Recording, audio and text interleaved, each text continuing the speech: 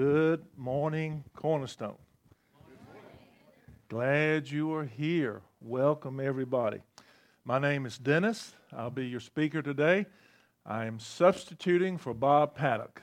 He is preaching in Roanoke today at New Hope Christian Church. I talked to him at 8:15, and they were already in worship, so they got an early start. But we're glad you're here. I've been thinking over the past several weeks how thankful I am for the Lord's church and how thankful I am that we can be a part of that church. Jesus Christ died for his church. Along with that, I'm thankful for this church. This is a special place. You can come here and be yourself and worship Jesus. Along with that, we get to see God change us. What a blessing. We get to be a part of that. So just want to share that with you. The title of the message this morning is Blindsided. I am not trying to fool you. I am not an avid football fan. I know very little about the game. I know a touchdown is 6 points. I know that when the referee pulls out that yellow flag and throws it, somebody's in trouble. Somebody's messed up. But that's really about all I know about the game. But I've been told that the quarterback may very well be the most important man on the football team. As the quarterback goes, so goes the team. He's seen as the team leader. He's responsible for getting the team motivated and fired up. It's his responsibility to lead the team down the field and put points on the board. Therefore, it would be extremely important to protect your quarterback. You see, when he drops back to throw a pass, the danger is that some big, mean, 300-pound guy can come around from behind, running full speed, and blindside your quarterback. It could injure him, could put him out for the game, put him out for the season, could potentially end his career.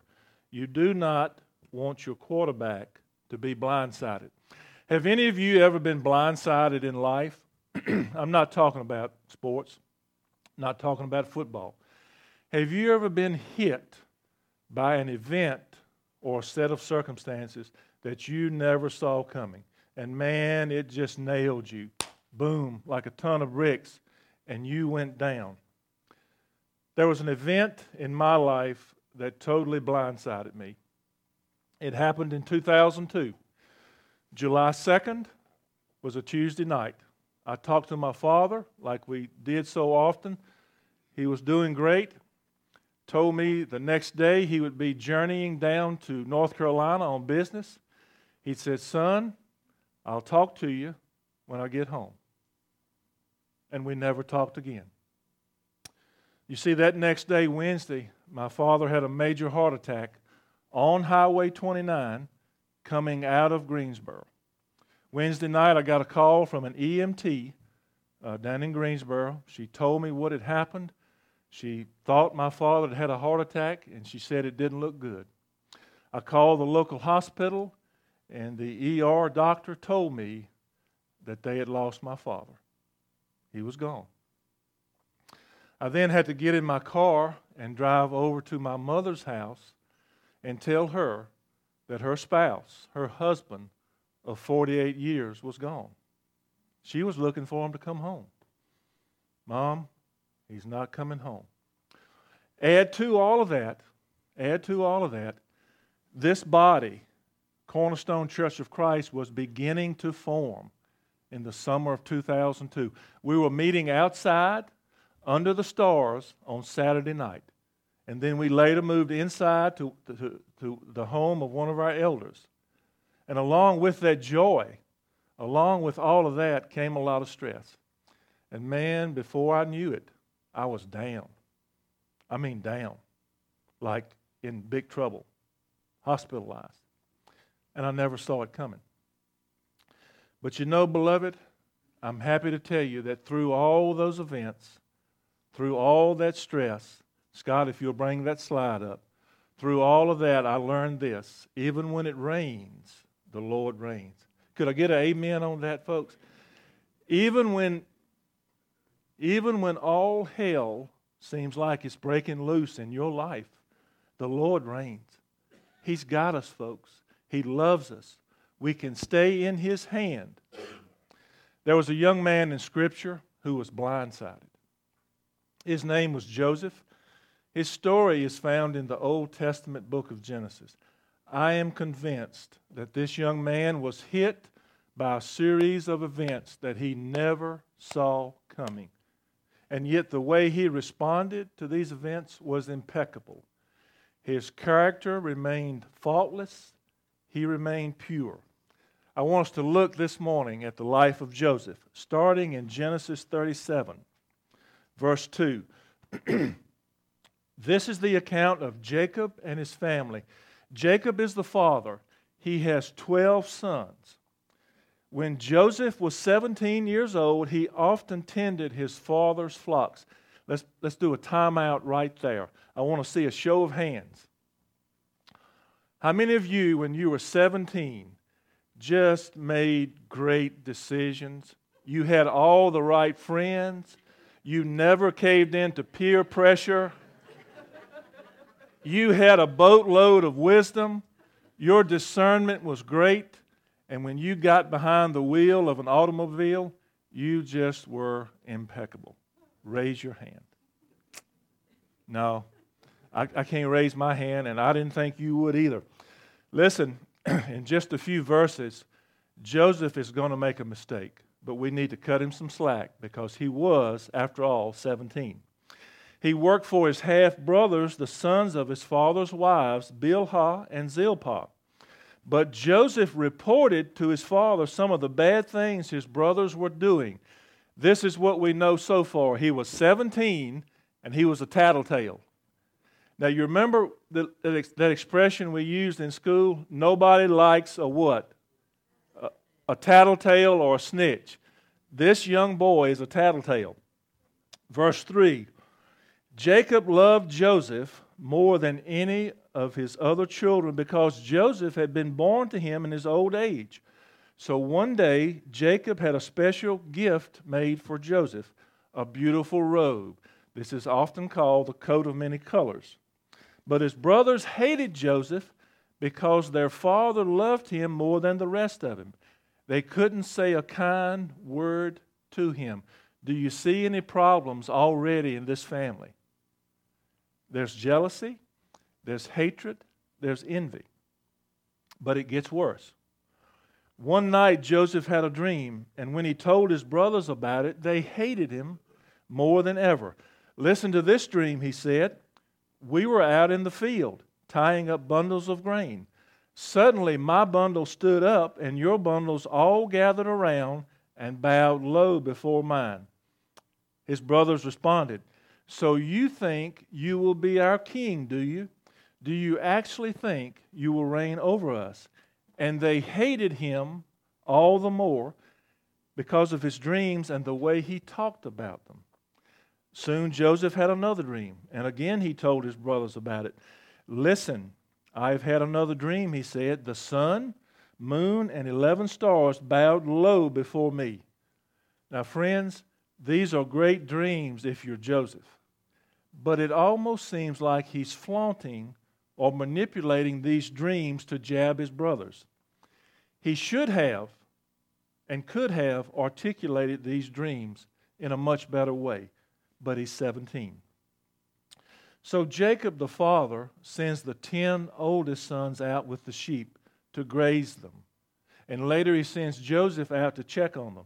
I think he did this because he knew Joseph would do what? Report the truth. He would tattle. He would tell Pop what the deal was. So Joseph went after his brothers and found them near Dothan. But they saw him in the distance, and before he reached them, they plotted to kill him. My friends, this family's got trouble. When siblings really want to kill siblings, you've got trouble. I know we talk about it sometimes, but there's trouble here. Here comes that dreamer, they said to each other. Come now, let's kill him and throw him into one of these cisterns and say that a ferocious animal has devoured him. Then we'll see what comes of his dreams. Folks, jealousy and hatred will drive people to do awful things. They hated Joseph because of the dreams God had placed in his heart. And God had done that for a reason that would become apparent 13 years later. How old is Joseph now? He's 17. This story is going to take actually over 13 years. So when Joseph came to his brothers, they stripped him of his robe, the ornate robe he was wearing. Remember, that's a symbol there of jealousy. And they took him and threw him into the cistern. The cistern was empty. There was no water in it. This is almost humorous. These guys sat down to eat a meal. They've just disposed of their brother. They sat down to eat a meal, and they look up and saw a caravan of Ishmaelites coming from Gilead. They sound like bad dudes to me. The Ishmaelites are coming. Their camels were loaded with spices, balm, and myrrh, and they were on their way to take them down to Egypt. Judah said to his brothers, "What will we gain if we kill our brother and cover up his blood? Come, let's sell him to the Ishmaelites and not lay our hands on him. After all, he is our brother, our own flesh and blood." And his brothers agreed. So they sell Joseph to the Ishmaelites. My friends, even when it rains, the Lord reigns. Even when things seem totally out of control, God is still in control. Do you believe that this morning? Say amen if you do. God is always in control. Let's summarize. Let's review what we know so far. Joseph was 17. He was probably naive and immature. He was a tattletale. He was a dreamer. He had a super nice coat, and he was the favorite son. Now, some people will say he was just getting what he deserved. Some people would say he had that coming. Have you ever heard someone say that about another person? They're just getting what they deserved. But my friends, let me give you some good, free advice this morning. We need to be careful how we speak into a situation when we don't have all the details. We need to be careful how we go on Facebook and speak into something when we don't know all the details. Verse 31, then they got Joseph's robe, slaughtered a goat, and dipped the robe in the blood. They took the ornate robe back to their father and said, "We found this. We just found it. Examine it to see whether or not it's your son's robe." Jacob recognized it and said, "It is my son's robe. Some ferocious animal has devoured him. Joseph has surely been torn into pieces." And there is the deception. There is the lie. These 10 brothers colluded to lie to their father. Meanwhile, the Midianites sold Joseph in Egypt to Potiphar, one of Pharaoh's officials, the captain of the guard. Friends, don't miss that phrase there, the captain of the guard. Genesis 39. But the Lord was with Joseph so that he prospered, and he lived in the house of his Egyptian master. Two things I want you to consider. At the end of this story, Joseph is going to be the number 2 man in all of Egypt. He's essentially going to run that country. What is something you would need to learn if you're the number 2 man in Egypt? What about how to lead the army? What about military tactics? How the military works? Where would be a great place to learn this? What about in the house of the captain of the guard? You see, church, I'm submitting to you this morning, God wasn't punishing Joseph. God was preparing him for something great. God wasn't punishing Joseph. He was preparing him. Maybe you're in a situation this morning that you're not happy with. Maybe God isn't punishing you. He's preparing you for something greater. I love the Message translation of Ephesians 3:20. God can do anything, you know, far more than you could ever imagine or guess or request in your wildest dreams. He does it not by punishing us, not by pushing us around, but by working within us, His Spirit deeply and gently within us. And folks, number 2, God never turned His back on Joseph, and Joseph never turned his back on God. Amen? God never turned His back on Joseph. Scripture is clear on that. Scripture says the Lord was with Joseph. And I can prove to you that Joseph never turned his back on God. Genesis 39, starting with verse 6. Now Joseph was well built and handsome. And after a while his master's wife took notice of Joseph and said, "Come to bed with me." But he refused. "With me in charge," he told her, "my master does not concern himself with anything in the house. Everything he owns he has entrusted to my care. No one is greater in this house than I am. My master has withheld nothing from me except you, because you are his wife." Now listen to this. How could I do such a wicked thing and sin against God? He's not turned his back on God. And though she spoke to Joseph day after day, he refused to go to bed with her or even be with her. Men, in the middle of a strenuous, tempting situation, Joseph had the presence of mind to say no. Men, you know what I'm talking about. In the middle of a tempting situation, Joseph said no. One day, he went into the house to attend to his duties, and none of the household servants was inside. She caught him by his cloak and said, "Come to bed with me." But he left his cloak in her hand and ran out. I can see his arms folding back. He's running. She's pulling the cloak. Mrs. Potiphar has been rejected numerous times. When she saw that he had left his cloak in her hand and had run out of the house, she called her household servants. "Look," she said, "this Hebrew has been brought to us to make sport of us. He came in here to sleep with me, but I screamed." She's trying to start the Me Too movement back in Egypt, even though she was lying. "When he heard me scream for help, he left his cloak beside me and ran out of the house. When his master heard the story his wife told him, saying, 'This is how your slave treated me,' he burned with anger. Joseph's master took him and put him in prison, the place where the king's prisoners were confined." Don't miss that statement. In the place where the king's prisoners were confined. Friends, don't ever buy into the myth that only good things happen to good people. It doesn't work that way. Bad things happen to good people. Joseph did the right thing. Now remember, he's single at this point. He's not married. He's young. He's handsome. He's got hormones, I'm sure. And yet he runs and he winds up in prison. But listen, while Joseph was there in prison, the Lord was with him. He showed him kindness and granted him favor in the eyes of the warden. So the warden put Joseph in charge of all those held in the prison, and he was responsible for all that was done there.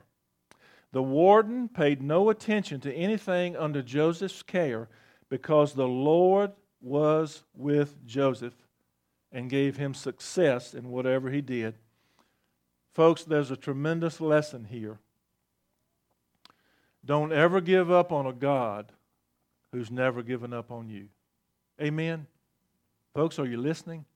Don't ever give up on a God who's never given up on you. Better things are on the way. So what's happened so far in our story? There's animosity in this family. There's tremendous jealousy. His brothers wanted to kill him, but they sell him into slavery. And he lands in Potiphar's house, and then he's imprisoned on a falsified rape charge. Can we agree that it was raining in Joseph's life? Can we agree that Joseph was blindsided by event after event? But two things. God never turned his back on Joseph, and Joseph never turned his back on God. Joseph is going to be the number 2 man in Egypt. Where would be a good place to learn the political landscape of this country? What about in the king's prisoners? Where the king's prisoners are. Don't you think he heard talk? Don't you think there was scuttlebutt?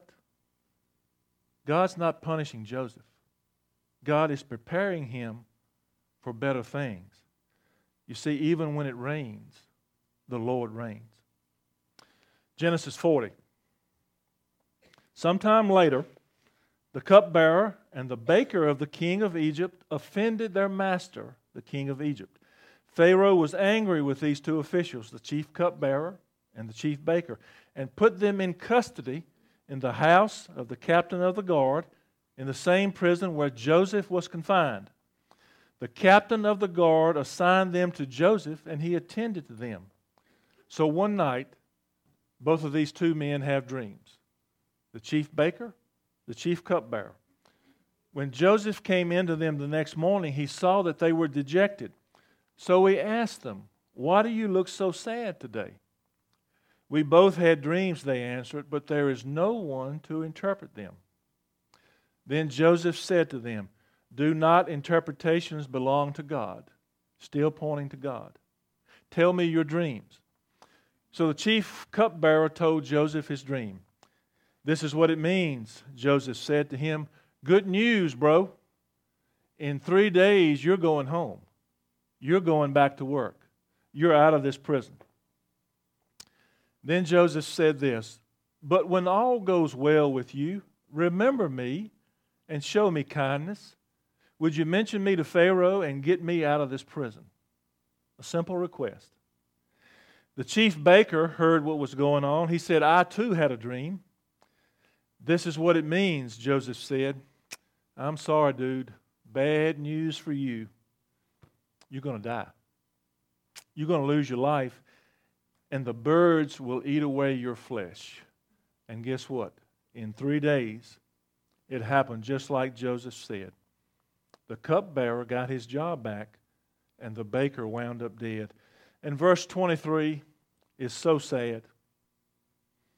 The chief cupbearer, however, did not remember Joseph. He forgot him. What a sad commentary. There could be someone here today who feels forgotten by God. Maybe you're in the middle of a situation that you never saw coming. Maybe you've been blindsided.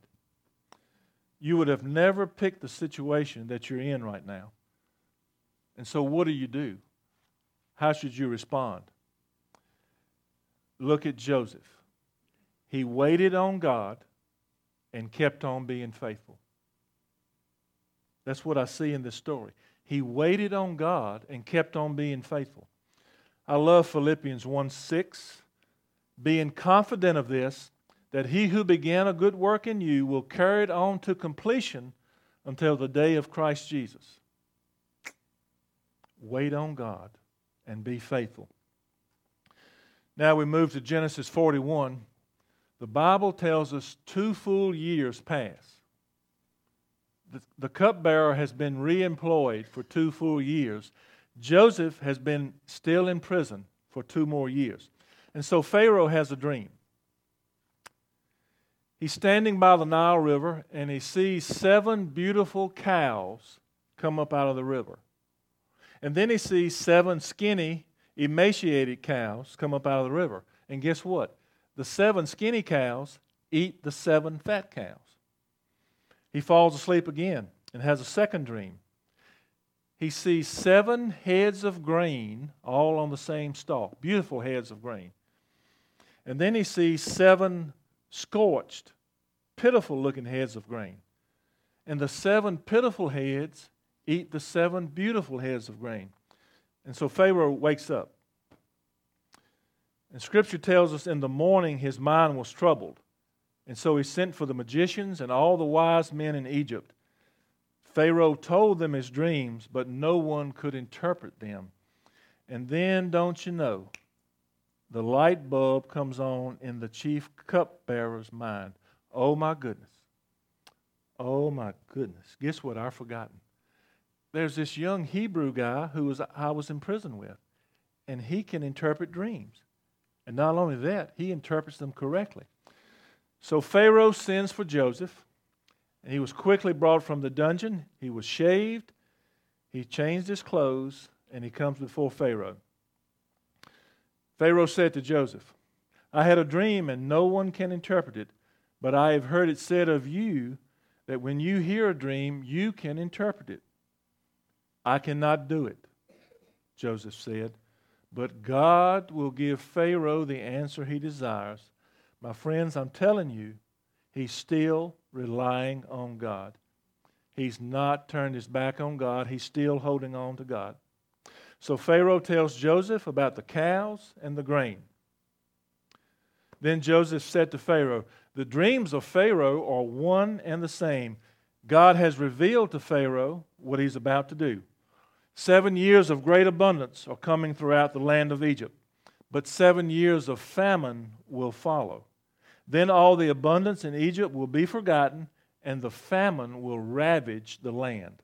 The abundance in the land will not be remembered because the famine that follows it will be so severe. God will do it soon. And now let Pharaoh look for a discerning and wise man and put him in charge of the land of Egypt. Folks, Joseph sees an opportunity here. Yes, he's been sold by his brothers. He served the captain of the guard. He's been imprisoned unjustly. And yes, he's ready for this moment because God wasn't punishing Joseph. He was preparing him. Maybe you thought that God was enslaving you when actually he's shaping you for something much greater. And so Joseph lays out a plan on how food should be stored in preparation for the famine that's coming. Verse 37, Scripture tells us the plan seemed good to Pharaoh and all his officials. So Pharaoh asked them, can we find anyone like this man, one in whom is the Spirit of God? Then Pharaoh said to Joseph, since God has made all this known to you, there is no one so discerning and wise as you. You shall be in charge of my palace. All my people are to submit to your orders. Only with respect to the throne will I be greater than you. So Pharaoh said to Joseph, I hereby put you in charge of the whole land of Egypt. My friends, just like that, Joseph has gone from the prison to the palace. He went from a cistern to the pinnacle, like that. Joseph was 30 years old when he entered the service of Pharaoh, the king of Egypt. During the 7 years of abundance, the land produced plentifully. Joseph stored up huge quantities of grain, like the sand of the sea. It was so much that he stopped keeping records because it was beyond measure. The 7 years of abundance in Egypt came to an end, and the 7 years of famine began, just as Joseph had said. There was famine in all the other lands, but in the whole land of Egypt there was food. Listen to this. All the world came to Egypt to buy grain from Joseph because the famine was severe everywhere. Folks, here comes the climax of the story. Genesis 42. When Jacob, he's the father of these 12 sons, when Jacob learned there was grain in Egypt, he said to his sons, why do you just keep looking at each other? He continued. I've heard that there's grain in Egypt. Go down there and buy some for us so that we may live and not die.